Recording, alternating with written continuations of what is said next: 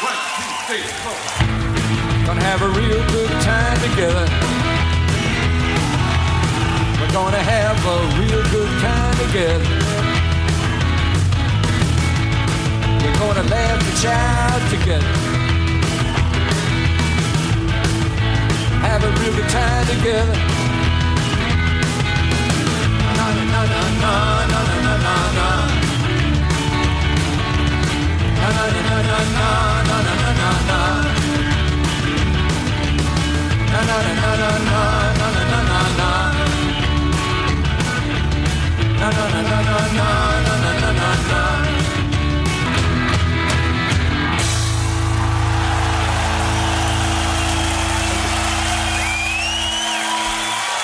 Welcome back, everyone, to Jokerman Podcast. Welcome back, Ian, to Jokerman Podcast. What? Welcome back. We're both welcome each other back to the podcast after our hiatus. Sure. Yes. Welcome back, Evan. It's you haven't seen me. Remember, we haven't spoken or that's right. Anything. Nothing. Yes. Today is Hallowed Day, September 11th, and to celebrate such a significant day in New York history, it's time to talk about a great album by a New York artist. Rocky start. I've been out of practice on this. No, you're so close, though, because this is a record that I associate anyway with good times in New York. What I like to call classic New York days. Mm-hmm. And I actually was recently in New York, and it was beautiful. It was a beautiful trip. Got to see John Cale in show and concert. Got to visit with a friend of the program, Adam Green, and the Lemon Twigs, and Ivan Burko, and all our pals in the Big Apple. And I was listening all the while on the sunny streets of Manhattan to none other than today's album topic, which is, I don't know about you, I think one of the finest CDs in Lou Reed's. It's a CD for sure. It is definitely a CD in Lou Reed's canon in his discography. Set the Twilight Reeling, 1996. Do you agree with that? It's a great record. Okay, good. Oh yeah, absolutely. It's, yes, this is, I am very happy that we're getting to this point in the Lou journey, because it's been a lot with Lou. Certainly over the last couple episodes, or the last couple things that we focused on from him, starting with New York, really, and then Drella, and then the Velvet's reunion, and Magic and Loss. Yeah. Maybe most significantly. It's, it's weighty stuff, and Lou certainly got weightier, got heavier, as he, aged into himself. Sounds like you're trying to dance around him like becoming fat. No. He became more substantial, and he became more muscular and lean and powerful. That's definitely true. He never got fat. Artistically, it was the effervescence of rock and roll heart and Sally Can't Dance, for better or for worse, depending on who you ask, was, gradually sort of left behind. And I'm not going to say that Set the Twilight Reeling is quite that effervescent, to use that word again, if that's the best one I can come up with on the spur of the moment, but it's closer to that side of the spectrum than the previous records had been, and certainly where the next couple records are going to go. I mean, from Ecstasy to The Raven and right through Lulu, we are heading for choppy waters. Valhalla. Yeah.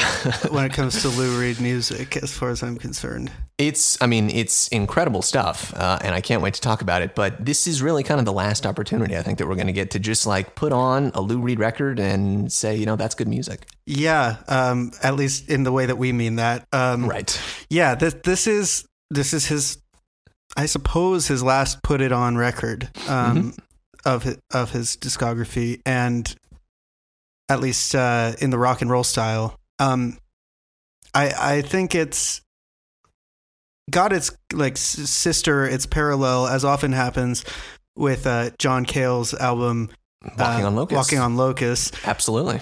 I have to say, given the choice between the two like coffee shop new album by type releases, because that is kind of the aura of both of these discs. is like, wow, we've got a household name rock and roll artist, and you could buy this at Starbucks. This one is like way better to me. But no. I mean, Why do you need to choose? Why pit two bad bitches against I one would. another? I wouldn't normally, except that I just think that unlike Walking on Locusts, I think that this record it transcends just being a fun record to listen to, as fun as Walking on Locusts is. I really think of Set the Twilight Reeling as the great love album of Lou Reed's career. I think it's like so clearly, and more than any other record, like imbued with this sense of a man in love, like our friend Karl Ove Knausgaard. Sure. Yes, absolutely. I mean, it's it's no question, it's a more significant record than Walking on Locusts. Like this is, there's much more going on here. And as, as Put It On and Rock and Roll Fun Good Times, as I've just described it, it is still a Lou Reed, latter day Lou Reed record. So there are some incredible poetic brain trips that you're going to encounter. There's some hard rockin' fuck you Lou Reed attitude.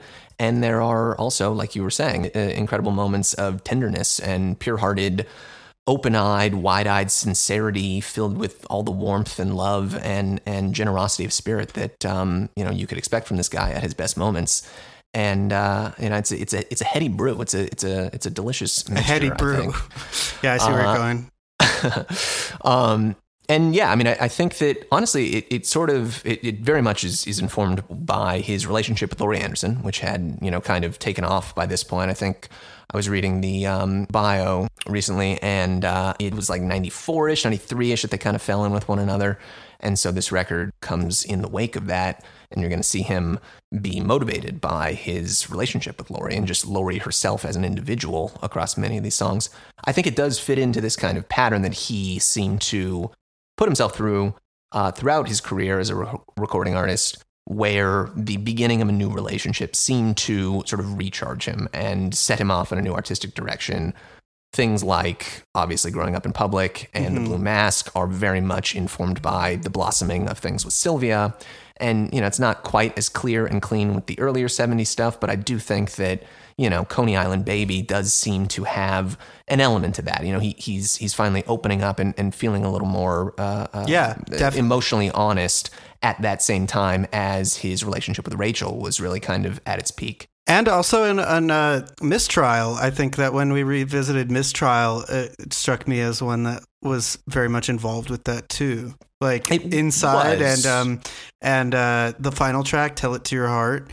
Yeah, I think Mistrial is more informed by, kind of the growth and the complexities and the challenges that he and Sylvia are facing. Right, it definitely has to do with that. But yeah, exactly. It's not the new, like, I'm just excited and ready to fucking go kind of spirit that you get honeymoon. Yeah, exactly. Honeymoon period that you get on this record. And that is why that's part of why I think it's so delightful and really fun to listen to. Again, there are some really heavy moments here, but there's a lot of just like, man, put that on. That's a good ass song.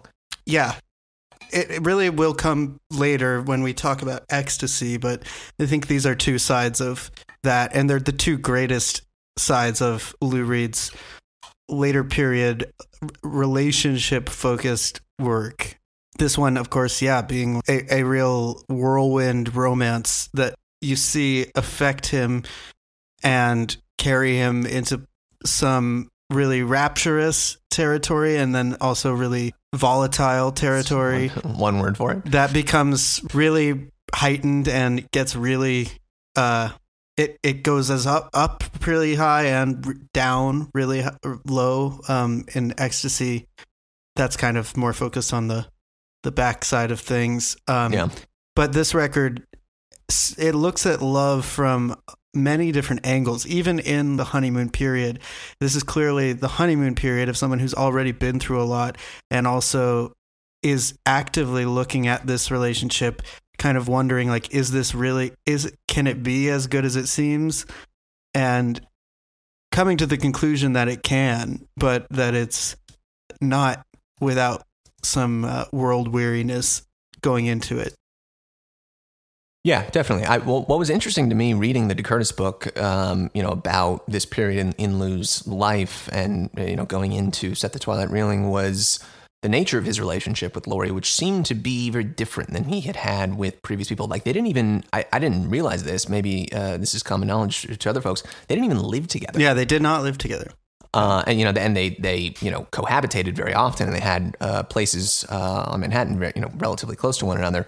But they kept their own kind of lives separate. By the end of things, Sylvia was Lou's manager in addition to being his wife, and then at a certain point was no longer his wife, but was still his manager. Like, it was a very tricky kind of multidimensional thing, and I think that his situation with Laurie, was directly informed by negative-ish experiences previous with Sylvia, and this ability for them to be together in a unit. They did buy a second house out on Long Island, I think in East Hampton, or Montauk or something, and that was their home together that they would be at sometimes. But even still, throughout their lives together, kept their working practices separate, kept their lives separate. It was a mental, heady meeting of the minds type of thing, I think, more than he was used to. Meeting of two artistic people. I mean, two full-on artists. And exactly. Someone who was kind of at his level, at or beyond. I mean, they're as a like practitioner. Totally. Which is something that really comes through on the record, especially on certain tracks. Like, there's one track that seems to be all about that. And like I said, that it seems to really take seriously this one relationship to the point that there are songs that look at different aspects of being in a relationship and in subtle ways, and it gives a whole song to this subtle perspective on something that seems to be going well, and ultimately the hopefulness is what I think about this record as carrying. That's like the message, the core of the record. But it starts off, if you want to start off with a song that very playfully just it sets up in a way, kind of tells you everything you need to know about Lou Reed when he's in a good mood. Everything about a happy Lou Reed exists in the first song, which is very it's important to note that that's where this begins. You don't find him conflicted. You don't find him working through anything. To Lou Reed, being happy is just having an egg cream. That's right.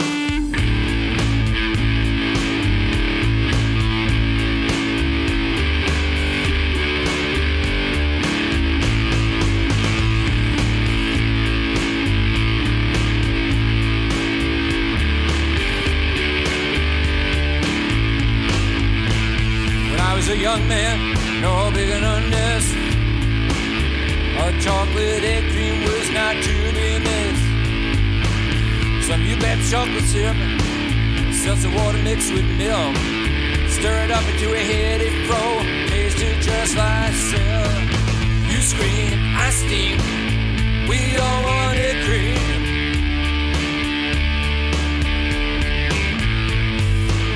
You scream, I steam, we all want egg cream.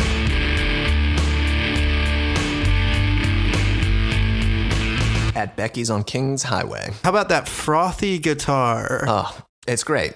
This is such a great way to start the record and to immediately announce that we're in a different world at this point from where we last saw our man. It's just a delicious. Literally. No pun intended. Yeah.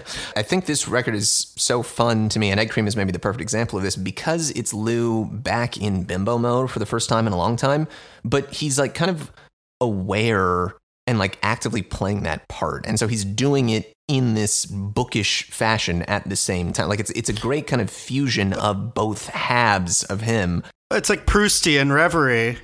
It's his Madeline right, moment. Exactly. He's thinking about the taking a sip of the egg cream, and he's transported back to the streets of Brooklyn as a little boy, as a lad. He's well aware that this is sort of a inartful and chugging and lovably dumb rock song, and that's why he wants to do it. That's something he's really good at and comes really natural to him, and is something that he really moved away from over time. And so seeing him kind of dip back into that mode, but with this sort of perspective of an older man, a wiser man, a happier man at this moment in time, certainly is great. It's like a flashback to the Lou Reed that we knew and loved all those years ago, but with just none of the like kind of fucked up baggage and stuff. It's just like easy to enjoy. It's not Kill Your Sons, but it's like it's actually going back, casting back further than maybe we've ever been cast back before. This is like the formative earliest childhood moments potentially of Lou Reed, where he's like, when I was a young man, no bigger than this. You imagine he's just like saying he's so small. He's a little guy. Itsy bitsy.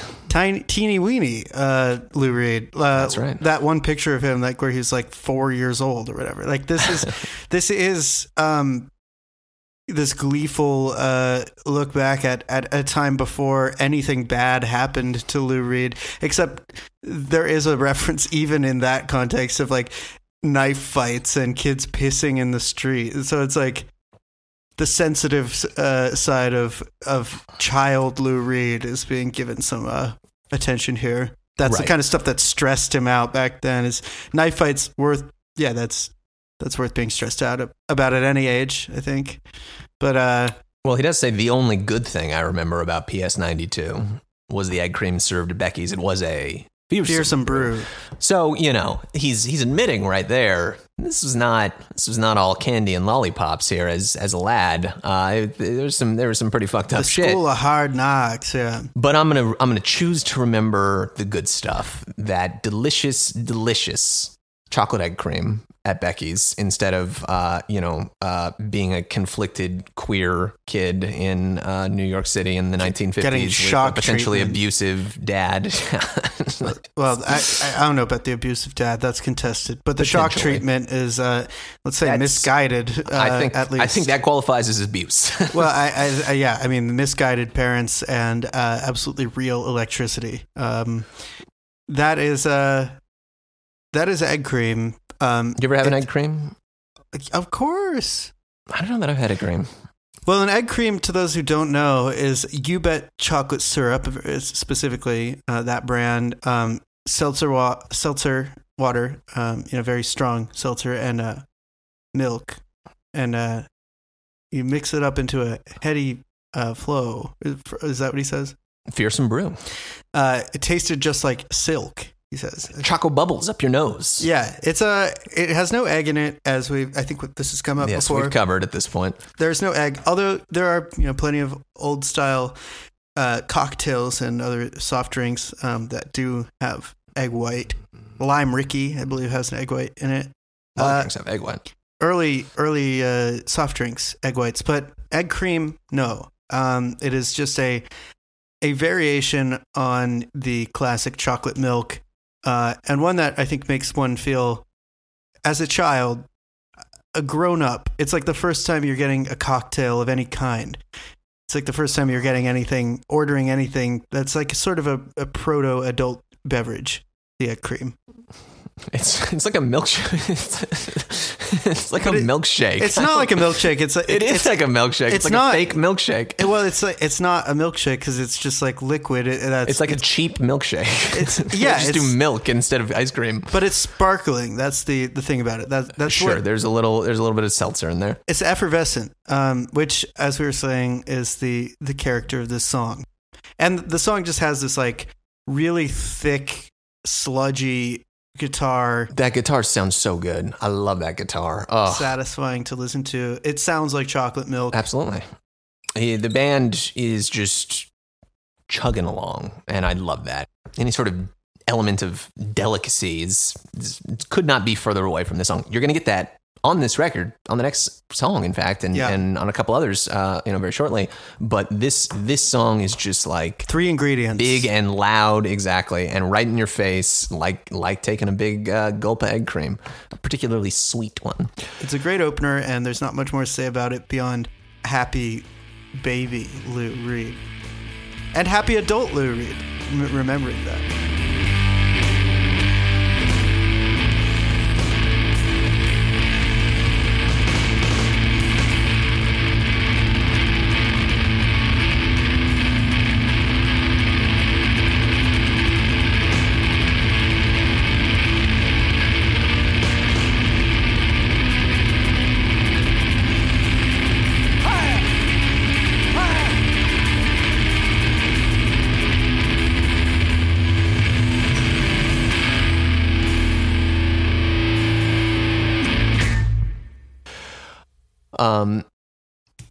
Speaking of sweet, I mean, the next song, NYC Man. Ugh. This song is perfect to me. Yes. This is one of my favorite Lou Reed songs. Yes. Period. Like, it sounds magic from those first 2-3 guitar strums before the band even comes in. You just know you're just fucking in for it. I've had a long history with this song, moving back and forth from New York and LA like so many times, and almost always because of a girl. Say go, and that is that. Someone's telling you to go, and that's that. Well, it can mean that, and it can mean go. It can mean go as in be there, and this song's about leave. Yeah. But there's also something about it that is like so special about the idea of what it means to be in New York is like to be okay with change, or like to immediately accept it. I wouldn't want to be around you if you didn't want to have me around.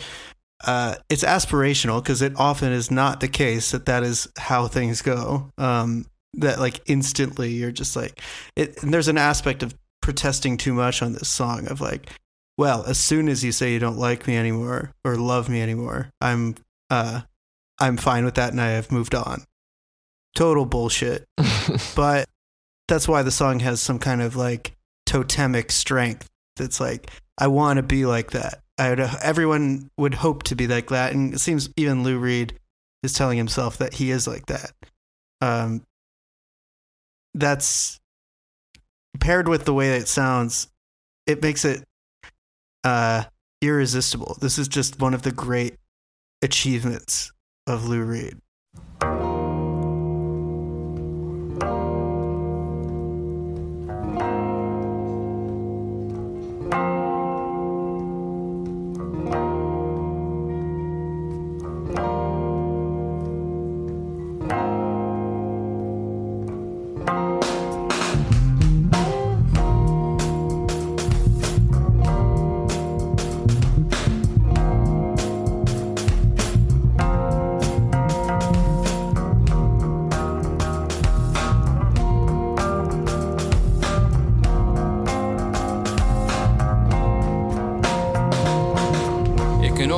Trouble if you break my heart, if you accidentally crush it on the Ides of March.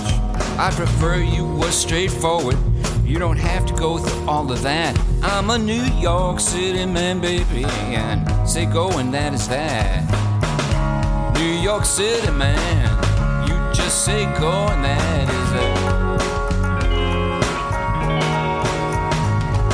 I'm a New York City man. You just say go and that is that.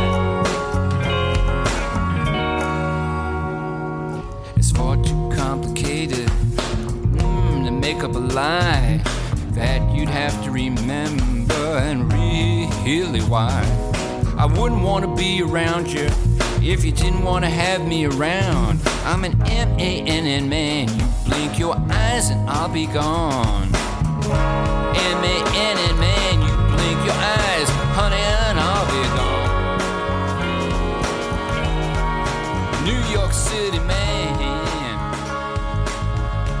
blink your eyes and I'll be gone. I do love the combination that he takes on this song where like it's again, like, we're really into the point in his career as an artist where he's not really worrying about like rhyming things at all anymore, or like traditional song structure. Like, a lot of these verses are just him speaking, speaking without bothering to even, match up A-B kind of format. And yet you're still going to get some absolutely incredible verses that he just drops out of nowhere. The stars have shut their eyes up tight. The earth has changed its course. A kingdom sits on a black knight's back as he tries to mount a white jeweled horse. While a clock full of butterflies on the hour releases 1,000 moths.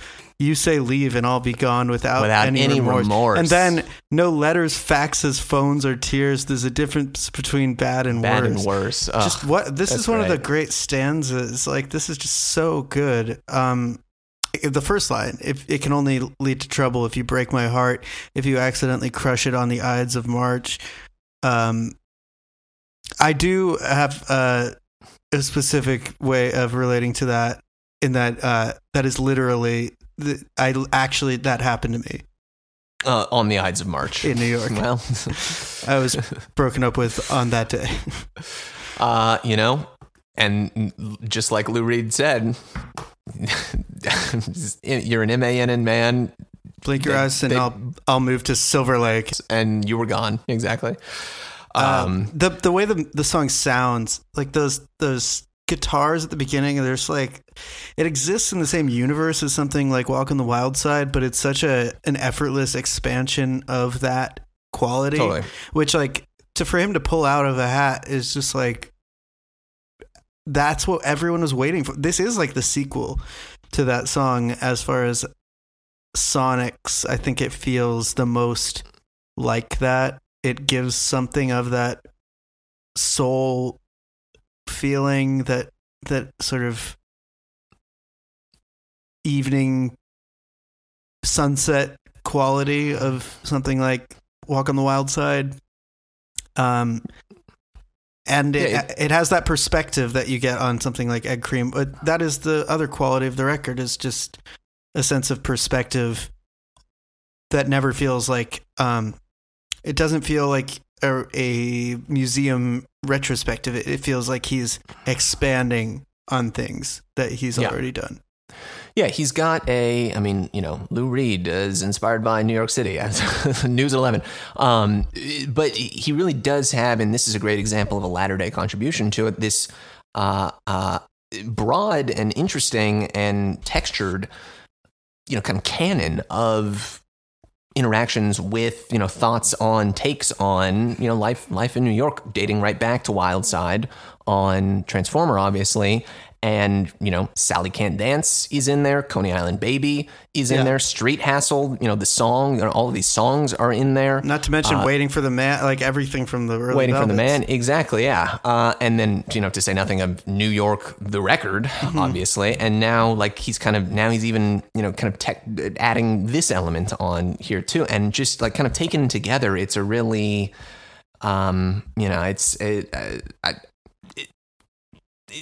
the way that he's able to take this one subject and look at it from all these different perspectives and be informed by all of these different moments in his life and relationships and whatever. Like, it's, that's what you love with an artist. And that's what's so unique about someone like Lou, and why it's so important and vital to look at the entire breadth of the man's career and not just stop with fucking Wild Side and Coney Island Baby and even Street Hassle, but like get to NYC Man. Like, that's just as important an element of this whole thing. Hudson fucking Riverwind Meditations is an element of that canon. It's all the same song. That kind of thing is only possible if you have enough time.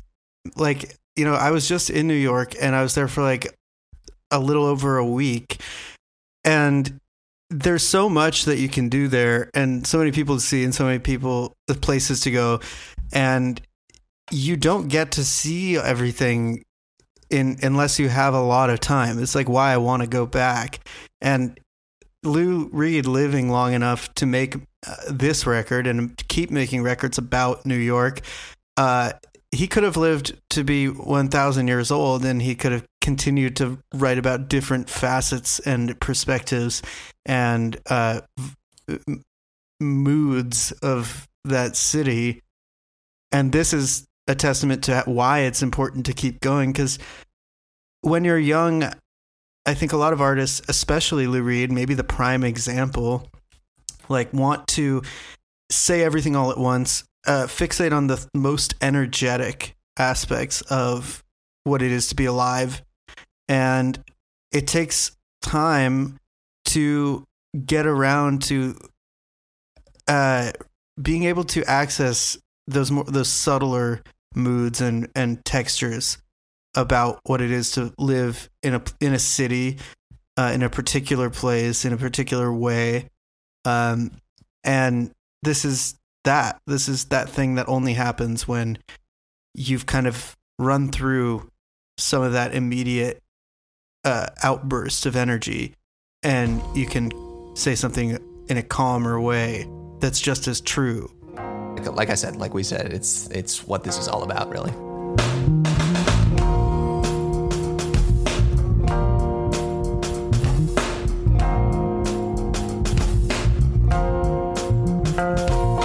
New York City, I love you. New York City, man. New York City, how I love you. Blink your eyes and I'll be gone. Just a little grain of sand. New York City, ooh, how I love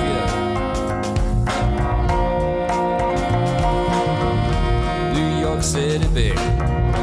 Blink your eyes and you're gone. Oh, how I love you.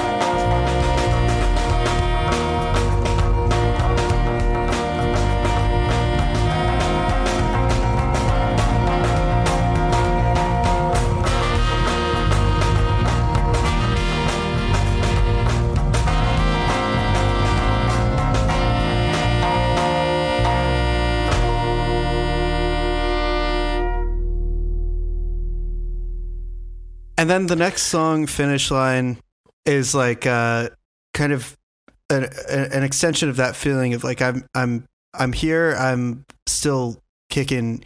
It does not feel like the work of an older man. I mean, it's I don't know if I've fully cracked like what this song is about, but to be honest, but yeah, but I do think it's a nice tune. It's not my favorite on the record by any stretch, but it's got this momentum to it, and this basic narrative of like, I don't know, what do you think of this song? Yeah, it's a song on Set the Twilight Reeling by Lou Reed. I mean, an element of this record is, it is a CD album. It's from 1996. It has the characteristics of a CD record, where it's like 52 minutes or something. It's pretty long. And there are a couple songs on here that are just like, there they are. And maybe they didn't necessarily need to be there. Not saying that Finish Line is a bad song by any means, but it's one that you just listen to. And there's that fun little kind of guitar strum thing, and then the little piano comes in halfway through, and it's a good time. Yeah, and there's still plenty of good lyrics in it too. Sure. Saluting a flag made of some rich guy's socks, heading for the finish line. This is a song that I'm more interested in just on little snatches, like, phrases like that, than I am in, kind of comprehending the entire breadth of what went into it.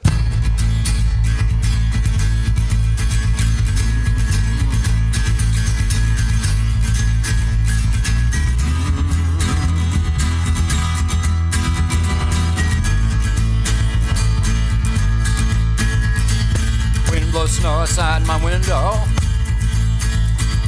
Crowd below runs wild in the streets. Two rented brothers race down two separate alleys, heading for the finish line. Down in the train yard, out by the stockyard. Butchers with aprons hack meat in the snow.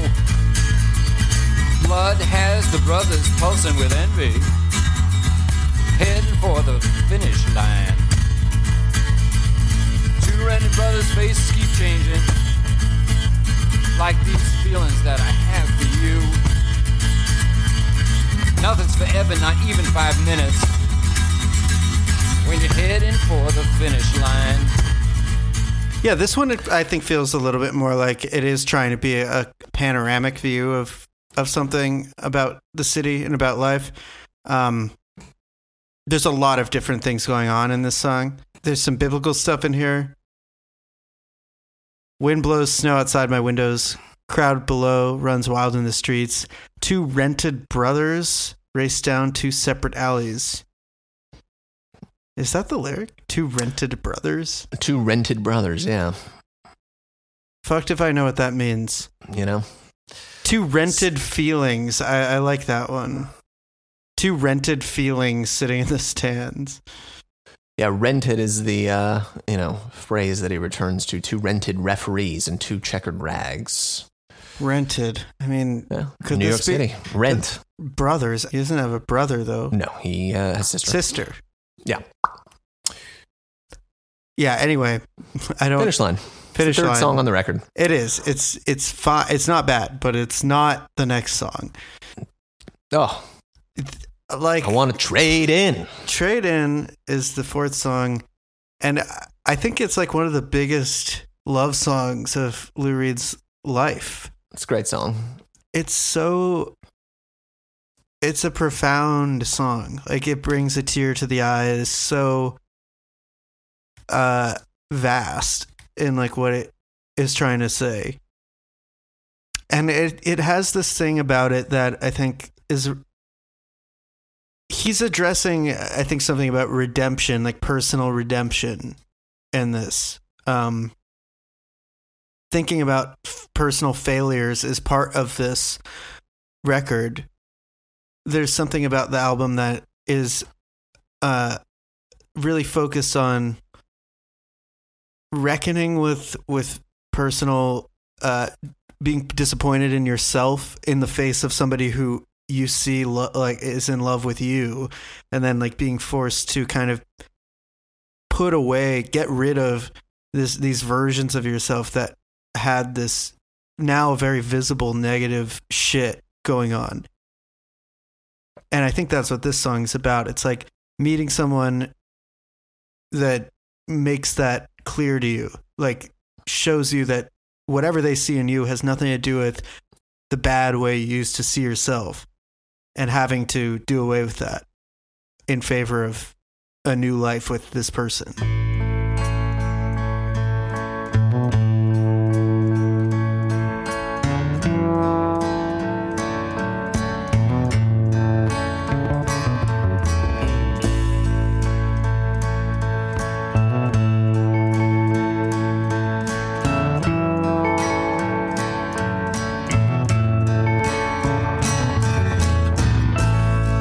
Met a new me at 8 a.m. The other one got lost. This is not a trade-in, although I wouldn't believe the cost. I woke up crying as we said goodbye.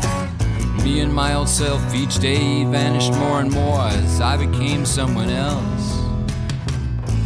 He actually was murdered. I'd taken him apart. When I put them back together, I couldn't find his heart. It was resting underneath a chair in a bed of bright tin foil. If I pulled back the flaps, I could still see it beat. I could still hear his voice on call as I said, I want to trade in a 14th chance at this life. I met a woman with 1,000 faces, and I want to make her my wife. I mean, this is the whole concept, right? Lou becoming a new person, being in a new stage of his life, energized artistically and emotionally by this exciting new relationship. This is that in a song, like boiled down into the song itself and put across in a very poetic manner. But it's one of the more, honestly, like kind of nakedly, like truthful, autobiographical, like sincere kind of songs that he would go on to write. I want to trade in a 14th chance at this life. I met a woman with 1,000 faces and I want to make her my wife. That is just like, yeah, damn, man. There's some of the greatest lines in his whole ever are here. There's this whole stanza, which I just I think about a lot when I think about Lou Reed. And that's saying something, is how could I have been so mistaken? How could I think it was true? A child that is raised by an idiot, and that idiot becomes you. Becomes you. A life spent listening to assholes. It's funny, but it's true. So get rid of them, I said to myself, but first I'm getting rid of you. And I think the you is this version of yourself that tells himself. You that yeah, of course. This thing that you can't afford to carry along with you into the next phase of your life that includes someone who doesn't ever want you to see yourself that way. I want to trade in a 14th chance at this life. 14th chance. He's lived through his 9 lives and several more at this point in his life, and so that number is more than a second chance. I was so wrong that it's funny, and I can't apologize. But instead, you can be everything that I'm not the second that I die. It's a reason to believe in personal progress and redemption and mercy upon oneself. And I think that this is like a soliloquy. It's like a Hamlet-like soliloquy about recognizing that its time is necessary to do that. And I can't think of anything more profound than that. He's lived it, so he can speak it. He can sing it.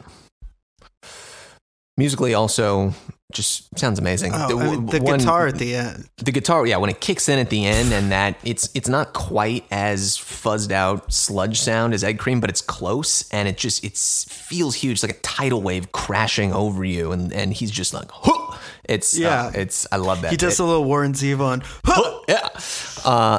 Beginning of the song also, and you're gonna get this on a couple other tunes on this record as well. Fernando back on the bass.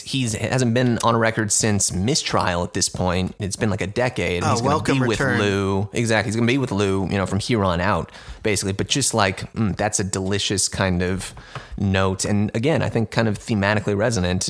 Lou, like finding the people, the relationships, knowing at this point what parts of his life work for him, whether they're from the past or the present or going to be in the future, and bringing them together.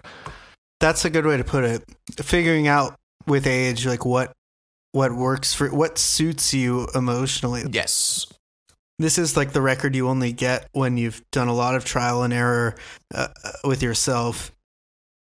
This is not like growing up in public. This is being grown up in public.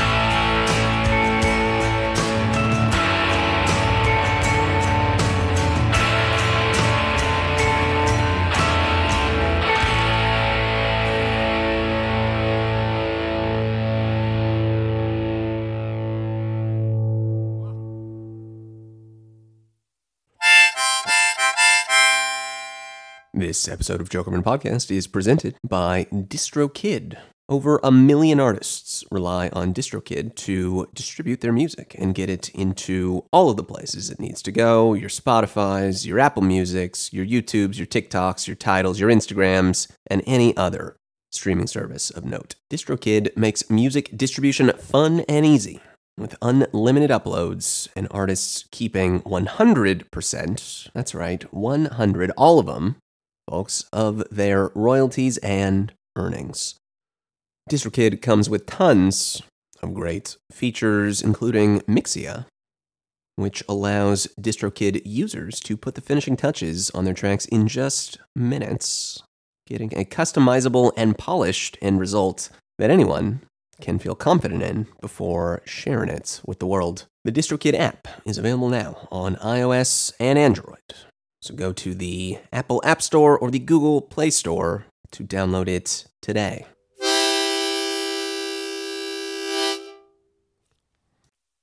The torturous, difficult, overwrought adult themes with a capital A kind of shit that you get on growing up in public, which is successful in some cases and isn't in others. Like, that's just part of the fabric, the DNA of this record. And it's so effortless and clear and realization of what he might have been trying to do 15 years earlier.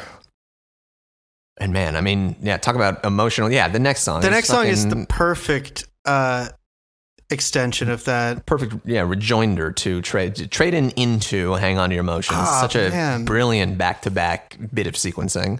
This is another one of my favorite Lou Reed songs. This is the sequel to I'll Be Your Mirror. This is that idea expanded upon. Like, this is, it's even more intimate than I'll Be Your Mirror in a way. It's like getting down into, it's the second session after that initial intervention. Like, if I'll Be Your Mirror is like you're about to jump and it's like, don't do it. Hang On to Your Emotions is like, well, why? And this is the answer. He's kind of going into like, this is precisely why you can't see yourself that way.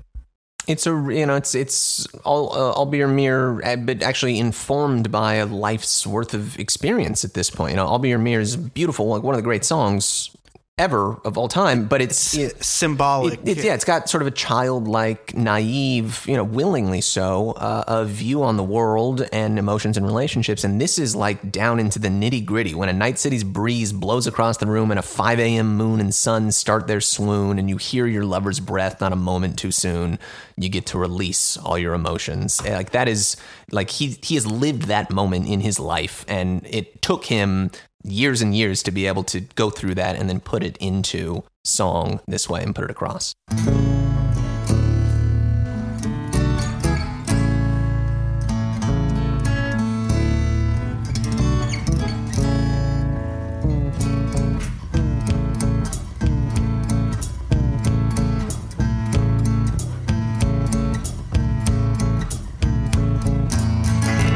Imagination has too much to say. When the chill of the night meets the sweat of the day, and you have trouble understanding what other people have to say, you'd better hang on to your emotion. Hang on to your emotion.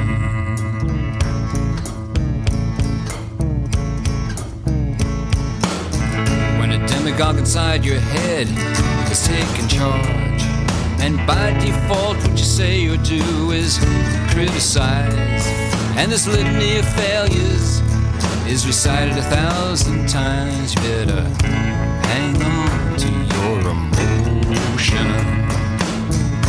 Hang on to your emotion. When a demagogue inside your head has taken charge, and by default what you say or do is criticized, and this litany of failures is recited 1,000 times, you'd better hang on to your emotions. It's very similar to Storyline Fever from Purple Mountains. That song that is like an instructive song from someone who's been through it, about not capitulating to your worst view of yourself. And if the last song was kind of about discarding that negative, that toxic that self-loathing aspect. This is like the actual surgery of that. And there's the line in it which is my favorite on the song. When your imagination has too much to say, when that facile voice inside your head says give your life away, you may think to ask how it got that way, what books it has read that made it that way, and where it got the right to speak to anyone that way. Talking to yourself in that way is necessary. There's a level of emotional intelligence to this record and to these songs, and this one in particular, that is so impressive and can't be, whatever you think about Lou Reed up to this point. Like, if you like his early stuff and you're like, I'm a big Velvet Underground fan, you don't know this person yet. Like, this is him knowing himself, and you have to wait till later to get to this point and to see that there's a point where he does know himself this well before you can really call yourself a fan. Yeah, it's the same thing as Bob and as Beach Boys and Beatles. You see this again and again, and that is what we're out to do battle against. Because, if you want to be a fan of just the Velvet Underground and the first couple solo records, if you want to be focused on 1970s Lou Reed and cut off all your interest in him in 1980, as we've covered with certain subjects on the show, you do you, dude, but you're missing out on some good shit. You're missing out on the best shit. Best shit. This song also features this one touch, which I think is like the most romantic detail in a song of all time, which is that during that stanza which you referenced, the actual vocoder, this breathy vocoder vocal from Laurie Anderson. It's great.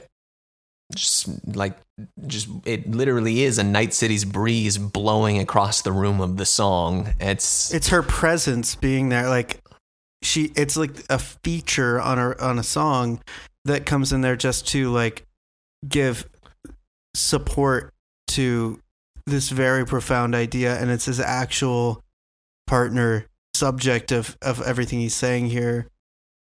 I've always thought that was one of the finest examples of like, is somebody else coming on a song, like somebody, his true love coming on the song just to offer the breathy essence of her vocoder, like signature sound to this moment where he's referencing their quietest, most personal moments of not feeling burdened by themselves or the world.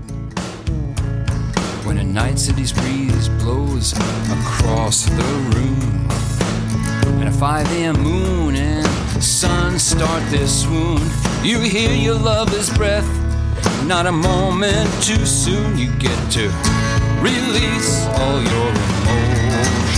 You get to let go of your emotions and release all your emotions. You better let go of your emotions. Release. I wanna let go. I wanna release now.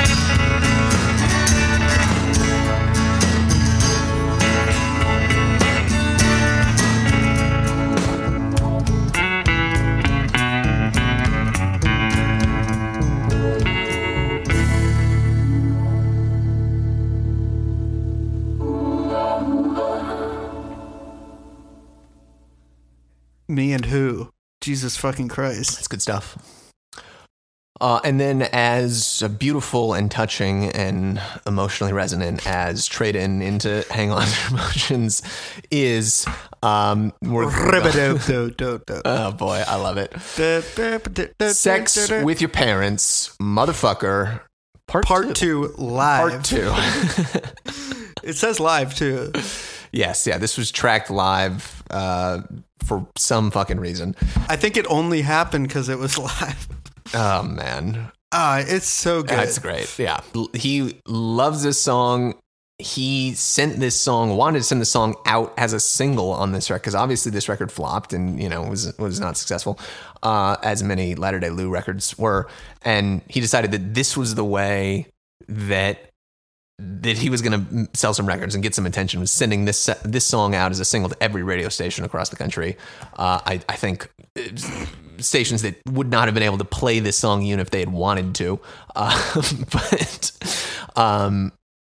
he still sticks it right here in the middle of the record, and it follows some of the most touching and beautiful emotional songwriting that he's ever ventured into. And here he is talking about fucking Rush Limbaugh, Bob Dole. He says it like Rambo. This is why I love this record, is the fact that he's willing to let this song live alongside Hang On to Your Emotions, that NYC Man and Egg Cream can live right alongside one another. They've got to.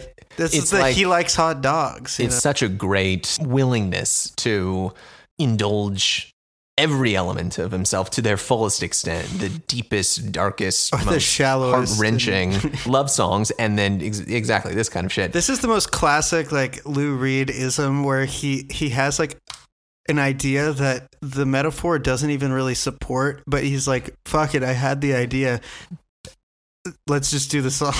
You get it, it doesn't really make sense. Like, I guess he's just saying it's called it's just motherfucker. That's sex with your parents. Come on. Yeah, it's like these people have had sex with their parents.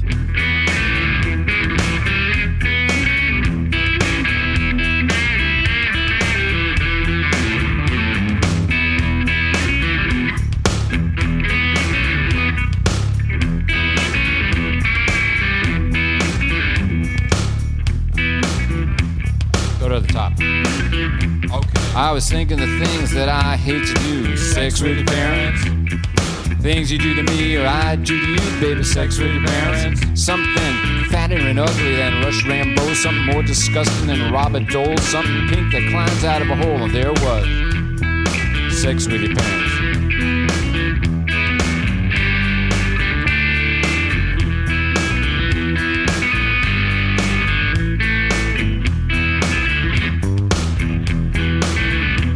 Senator. I mean, listen, you look at a record in a record store and it's got a song right there in the middle that says sex with your parents. You're at least going to be curious about like what's going on here.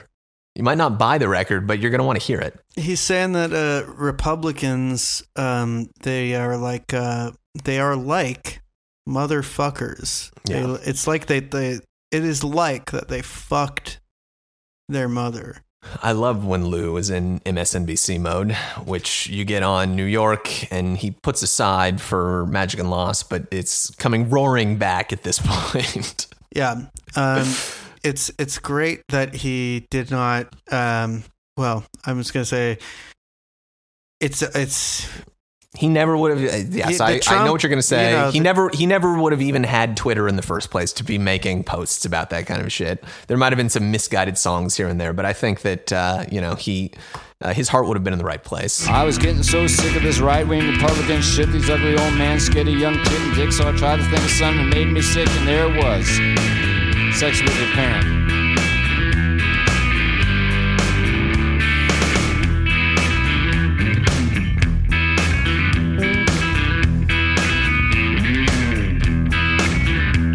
Now these old fucks can steal all they want. They can go and pass laws saying you can't say what you want. You can't look at this and you can't look at that. And you can't smoke this, you can't snort that. Me, baby, I got statistics, I got stats. These people have been to bed with their parents.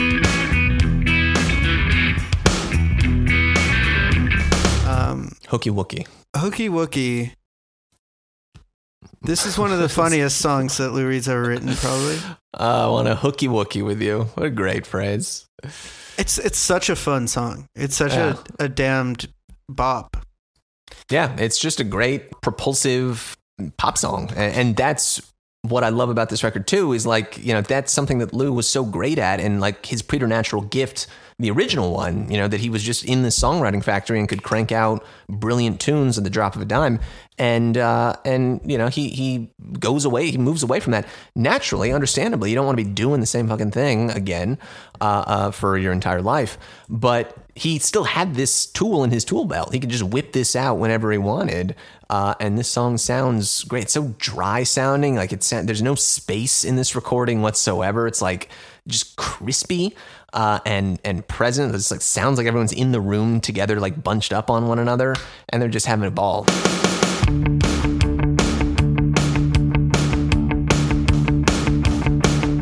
I'm standing with you on your roof, looking at the chemical sky. Oh, purple, blue, and oranges, some pigeons flying by. The traffic on Canal Street so noisy, it's a shock. And someone shooting fireworks or a gun on the next block. And I wanna hooky-wooky with you. I wanna hooky-wooky with you. The thing about the ex-lovers here, I mean, that's the core of the song is actually about him being jealous of Laurie Anderson's positive relationships with her ex-lovers. Yes. And he is like, cannot relate to this at all. None of my old flames ever talk to me. When things end for me, they end. They take your pants, your money, your name, but the song still remains. You know, Sylvia Reed. That's maybe not the most generous statement of his. To just name one. But then there's the beautiful moment of, I wouldn't want to throw him off into the chemical sky to die under the wheels of a car on Canal Street. On Canal Street. It's one of the funniest lyrics. He wouldn't want to do that. That's what he's saying. What I wouldn't want to do is this thing I've fully imagined down to the last detail. This thing that I have fantasized over to the point where I can see the fucking brain popping out of his ears, and the way that there will be tourists and Chinese people selling fish screaming. That is not what I'm going to do. That's not what he wants to do. What I'm going to do is not that. And each lover I meet up on your roof, I wouldn't want to throw him off into the chemical sky, down into the streets to die on the wheels of a car on Canal Street. And each lover I meet up on your roof, I wouldn't want to throw him off into the chemical sky, under the wheels of a car to die on Canal Street. Hooky wooky with you. I wanna hooky wooky with you. I wouldn't wanna throw him off into the chemical sky, down into the streets to die, under the wheels of a car on Canal Street. The opposite of that. That is, you can imagine that all you want, but that's decidedly not what he would like to do. I see like a handsome Frenchman who you once were in love with, and we're all on the roof of the building that I'm kind of cohabitating with you, and it's about to be dusk in New York City. And what I'm not going to do is so easily look at him. He's standing right there. So easily push him at the right angle, so that he falls down, and his skull is crushed immediately as soon as he hits the ground under the wheels of a semi-truck. That is what I'm not doing today. He's not doing that. Tonight. And he turns it into a fucking like sing-along chorus with all the backing vocals at the end. It's a delight. Under the wheels of a car on Canal Street. Hooky, hooky, hooky, hooky.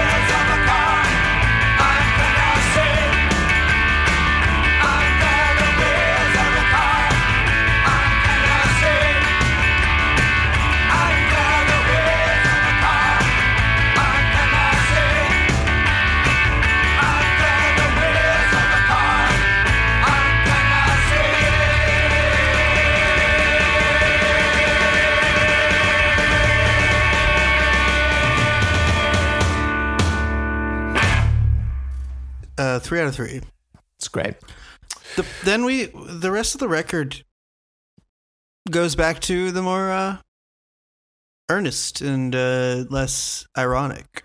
Yeah, we're hitting. This is to me kind of the Shaggy CD stretch of this record, with one exception, and certainly the final track, that is as good as it gets.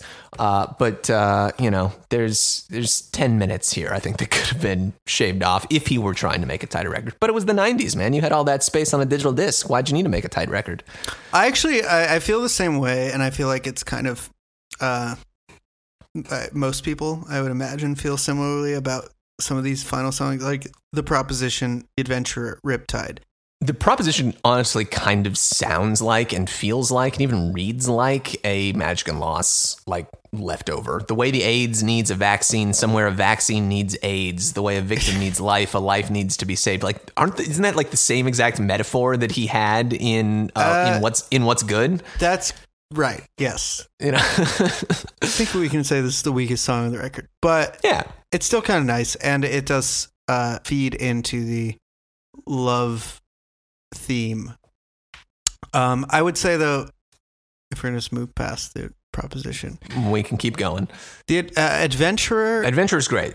I dig Adventurer. It's so specific to his relationship with Laurie Anderson. I can't even think of another song that's about an artist loving another artist and having difficulty with that. Like, he spells it out so clearly that, like, it's hard to do. It's difficult that you are also as adventurous as I am. But that's also why I love you. That's like what draws them together is the same thing that pulls them apart to be part of the world outside of each of them.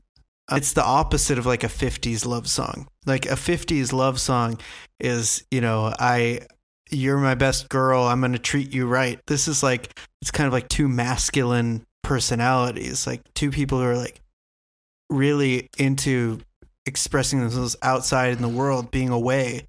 That's part of what they do.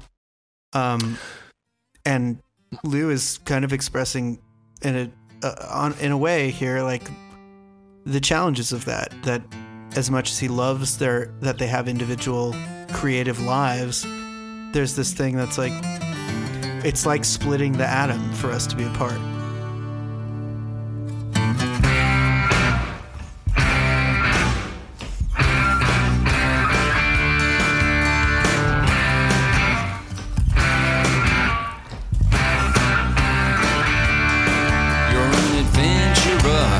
Sail across the oceans, you climb the Himalayas, seeking truth and beauty as a natural state. You're a queen reborn, worship from above, a far some see you as an elixir, an elemental natural seeking perfect grade. In a catacomb, or a cave of endless drawings, prehistoric or religious, your accomplishments prodigious, seeking out the perfect tone. Yeah, it's a different experience for him. He's certainly, in romantic relationships, even artistic and friend relationships, all of his relationships, really, he had been used to and seemed to seek out situations where he was the dominant, he was the alpha, he was the dominant one, he was calling the shots, he was in charge. And if you didn't go along with that, see fucking John Cale, see Robert Quine, see Michael Fanfara, you got kicked to the curb. And you just kind of had to deal with that. And for him to be encountering this position at this point in his life, especially, can't teach an old dog new tricks, or, you can, but it's fucking hard. And he's learning on the job at this point. Like, for him to be in not only an artistic, kind of relationship, but an actual relationship with this person who is just as alpha and powerful, a powerful human presence, it's a challenge for him. And that's what he's absolutely reckoning with here. And I think that is why they ended up working the way that they did, to the extent that they did, for the rest of Lou's life. Because the best relationships are always, kind of the most challenging. You want to be invested and kind of have to struggle with it, instead of just kind of coasting. And his willingness to put in the time and effort to make it work and change himself to the extent that he did, I think, that is in large part the story of his life with Laurie in the later days. It was a great song. I love this. You're an adventurer. You sail across the oceans. You climb the Himalayas, seeking truth and beauty as a natural state. You're a queen reborn, worshipped from above, afar. Some see you as an elixir, an elemental nature seeking perfect grace. I mean, God willing, we all meet someone who makes us write this song. It's like, it has everything to do with his own ideals, as it is with relationships, where you read things into, you project things onto the other person. So you get like a really deep insight here into like what he sees in Laurie Anderson and what he thinks is his match, like who he wants to be his opponent in a way, like a worthy adversary, or in a good way. Like he doesn't really want to be with someone who he feels superior to. And I think at this point, it seems like there's a humility or a humbleness that she's able to like maintain in him. Like he feels like it's okay to be put in a certain place by her because she's such a consummate artist herself. Yeah. Took him 50-something years to get to that point, but kept at it. I love the way the song sounds. Also, there's this like kind of REM Yola Tango sound to a lot of this record. Just like a really easy and effortless rock vibe. And when I say there's an REM Yola Tango sound to it, that the REM Yola Tango sound is just the Velvet Underground song updated for the 80s and 90s. But that point, like it's kind of like feeding back on itself back into Lou's own work. He's also privy to that. Yeah. And though I'll surely miss you, and of course I'll survive without you, and maybe good will come of that, but at this point, I anticipate some grieving, and although I know you're leaving, is a necessary adjunct to what we both do. An adventurer, splitting up the atom, splitting up the once was, splitting up the essence of our star-crossed fate. Know to meet you, to forget you, my adventure, adventurous.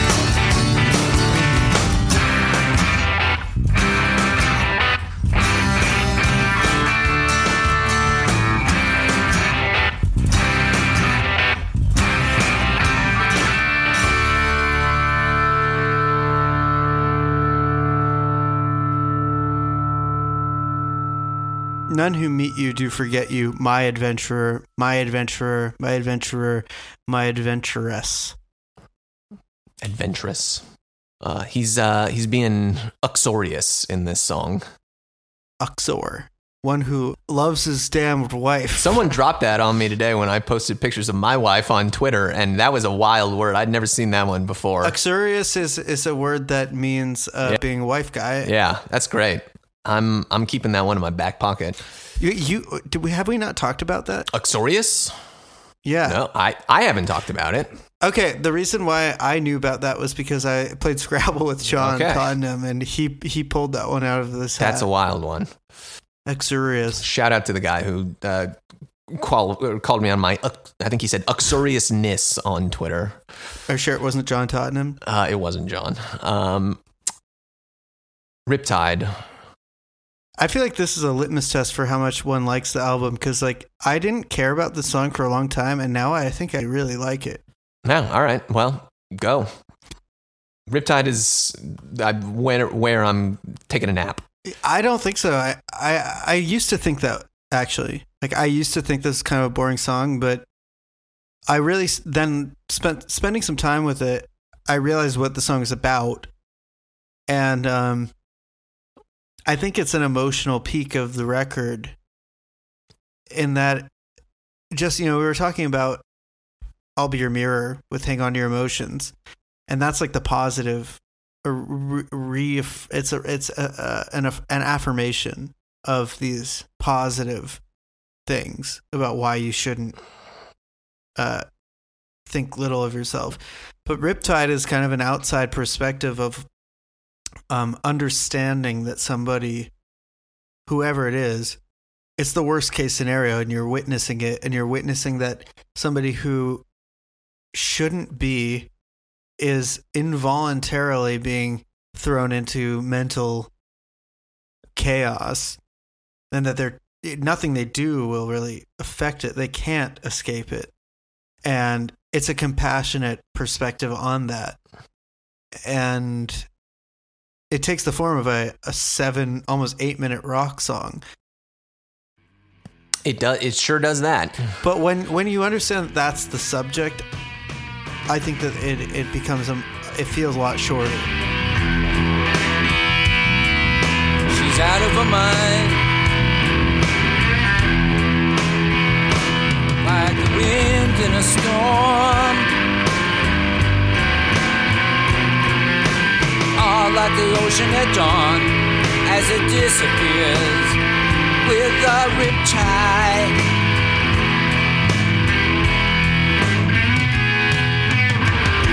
She's out of her mind.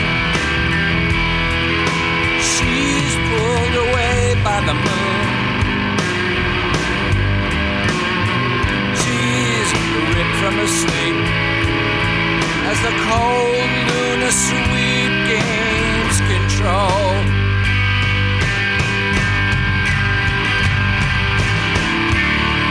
What you gonna do with your emotion?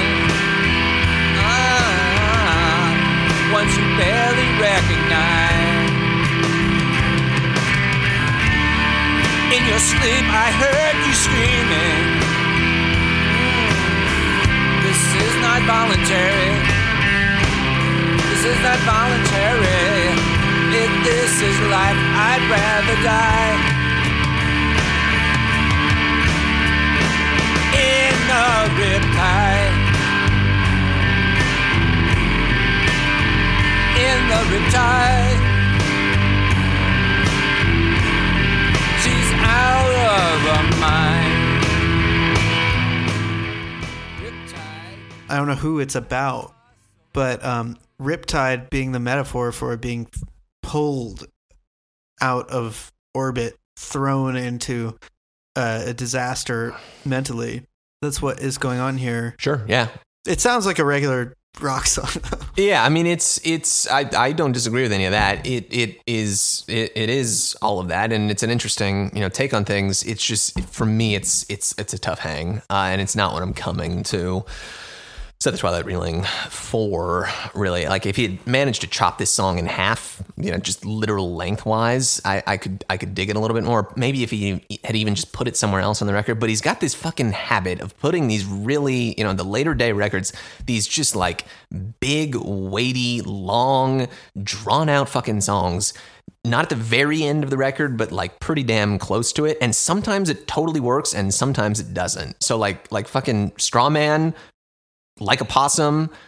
But there are other instances, Riptide here, I'm thinking like Harry Circumcision on Magic and Lost, that it's just like, honestly, if you just left that one as a B-side, I think the record as a whole would have sailed a little bit more. And ultimately, I'm glad that he didn't do that, because then we might have been deprived of Like a Possum or Straw Man, which are probably the best songs on both of those records.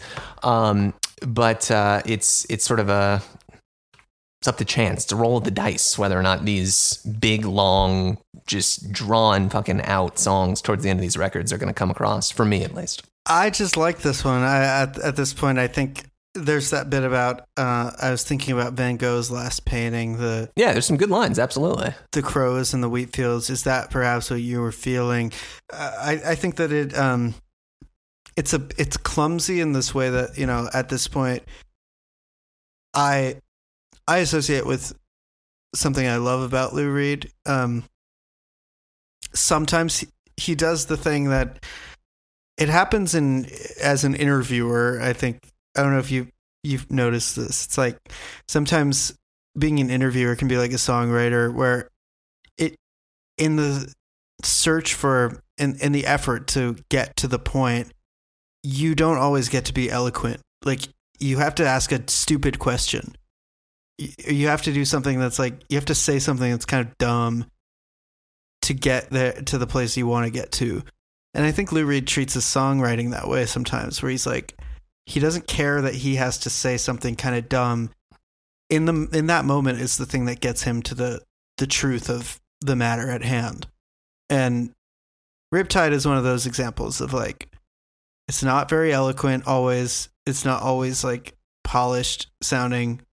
It doesn't always rhyme, but you can tell that he's really trying to convey the subject. And in this case, the subject is huge, and like it's in a way like a tearjerker, this song. I think actually it feels, I've gotten kind of emotional thinking of listening to this song, because it reminds one of how deep his compassion goes for himself, for other people, for anyone who's going through the waves of fear. Like this is like looking at the person having the waves of fear.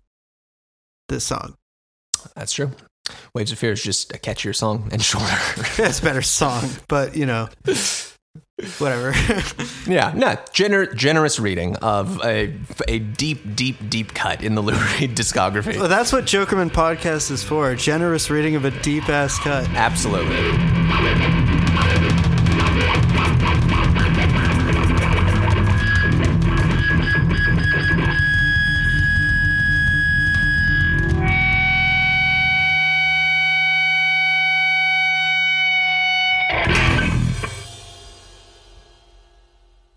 I would just rather listen to Set the Twilight Reeling on Set the Twilight Reeling, which brings us home on this record and is, I mean, I'm listening to it right now with it in my headphones. I want to call it the best song on the record. Really? And maybe sometimes it is.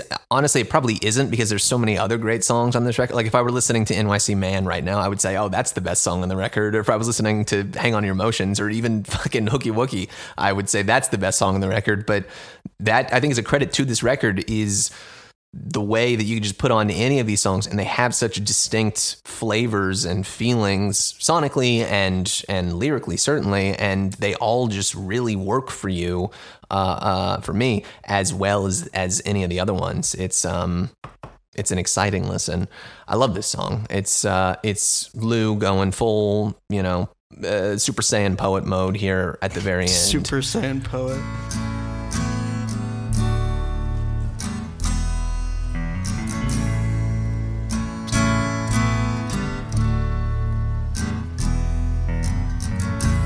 Take me for what I am, a star newly emerging.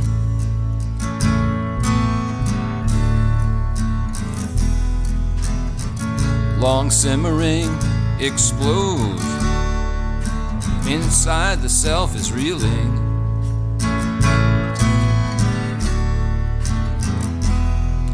In the pocket of the heart, in the rushing of the blood, in the muscle of my sex, in the mindful, mindless love. I accept the newfound man,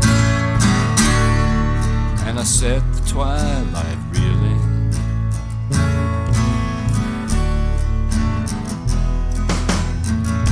At 5 a.m. the moon and sun sits set before my window.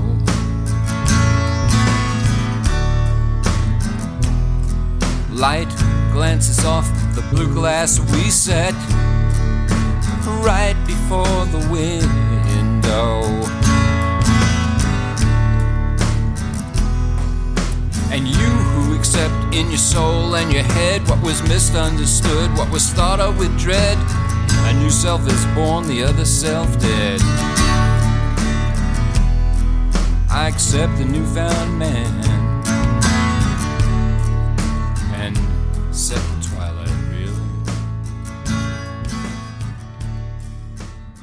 He's he's powering up. He's doing the spirit dance with Vegeta and going with the flying in the air with the glowing hair. And returning to lines and phrases and ideas earlier in the record. At 5 a.m., the moon and the sun sit set before my window. 5 a.m. moon and your lover's voice sweeps across the room. Really kind of makes this feel like a book. Feels literary. As we know that he likes to do at this point in his career.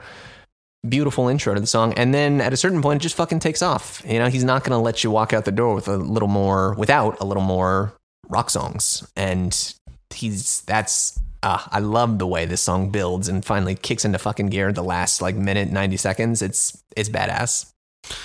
Yeah, it does go Super Saiyan. And on that note, the cover. Yes. Which do you know about talked the cover? about it? Yeah, we've talked about the cover. Like on the last 3 episodes, we've talked about the cover of Twilight Reeling. You know about the technical aspect of the cover? Yes. Well, you can tell others out there about it again if you would like. Well, I would, because it's the episode about the album. We should. It is the cover. I'll tell you this: it looks blue, all right, but it's not blue because you take off this blue film that it comes with, and in fact, it's yellow. It's yellow. It's the original fucking blue dress thing. It's yellow. It's the blue dress or the black, whatever. It was blue or it was gold. I think those are the things, right? Yeah, it's a close up, and there's kind of a corona, like a sun around his eye. Very good cover. Great cover. The end of this song kind of goes into like kind of like Mario Kart mode almost. Yeah, that's what I was saying. He kicks into, he really does fucking go Dragon Ball Z. Yeah, it's more like Dragon Twilight Ball Z. sunburst gleams as the chromium moon it sets, and I lose all my regrets and set the twilight reeling. I accept the newfound man. That's the thesis statement for this entire fucking record. I accept the newfound man. I accept the new Lou Reed, the new me, and I set the twilight reeling. I accept the new Lou Reed personally. In 1996, I listened to this record. I go, I accept the new Lou Reed. I would have said the same thing. I accept the new Lou Reed, and I set the twilight reeling. I like that the record has that title because it's like it's very poetic and abstract. Yes, on a record that is decidedly not abstract at certain points. At certain points, but overall, I like that the cover and the title, they reference the abstract as being the most important part. Yeah. Which is the truth on a record about love. And it occurs to me that to set the twilight reeling is not so different from raging against the dying of the light. In fact, I think it's the exact same thing. And I'd be hard-pressed to think of another record that better sums up the ethos, the mindset, than this one, which is so much about an artist accepting himself, the new version, the newfound man, and the future, whatever that ends up being. I accept the newfound man and set the twilight reeling. Great record. You killed it, Lou. 3 stars. 3 stars. This is one of my favorite albums. This is your Walking on Locusts. Twilight Reeling for you is Walking on Locusts for me. Except I gave both 3. Yeah, well, sure. It doesn't get much better. It does get just as good, though. It's going to get just as good in a very, very different way. Say goodbye. Say goodbye to egg cream mode. We're back, folks. We're going to power on through to the very end. Lots of fun stuff coming up. Yeah. Subscribe on Patreon. Oh, yeah, subscribe. We never do that. We never say subscribe on Patreon. On a free episode. Yeah. Subscribe to Jokerman Podcast on Patreon. Subscribe to Never Ending Stories on Patreon. Now that we're on our new release cadence and new schedule, it's a whole new era for the show. Yeah, I think we even have a new logo at this point for the show. If you have gotten it finished. I'll go ahead and do that. Jokerman. As the twilight sunburst gleams, as the